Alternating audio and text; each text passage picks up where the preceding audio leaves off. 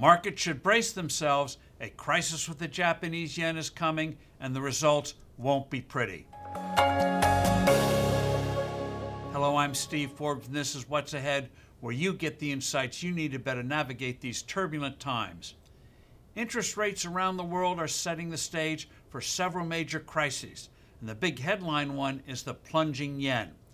Japan is the world's third largest economy, and for decades the yen has been regarded as a major league currency, always classed alongside the dollar, the euro, the British pound, and China's yuan. But recently, the yen has shown serious weakness in foreign exchange markets. It has fallen 18% against the greenback to levels not seen for almost a quarter of a century. A few weeks ago, the Bank of Japan, the BOJ, indicated that the floor for the yen would be 125 against the dollar. That wall was quickly ruptured, and the new red line was 135, which has already been crossed.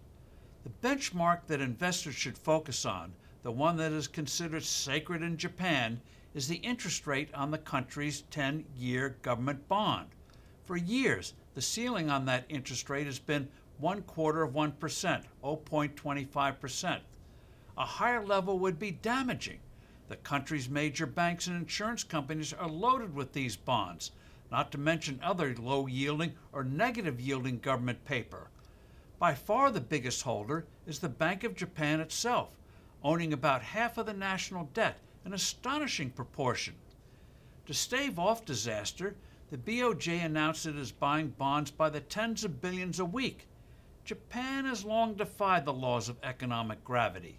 The nation's national debt is at levels once associated with deadbeat governments.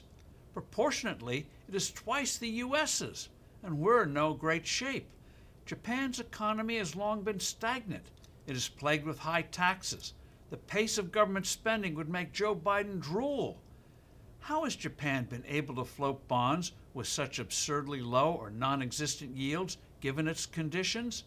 First, yields haven't been a whole lot higher elsewhere, but that's changing now big time. Moreover, the country's bond market is rather unique.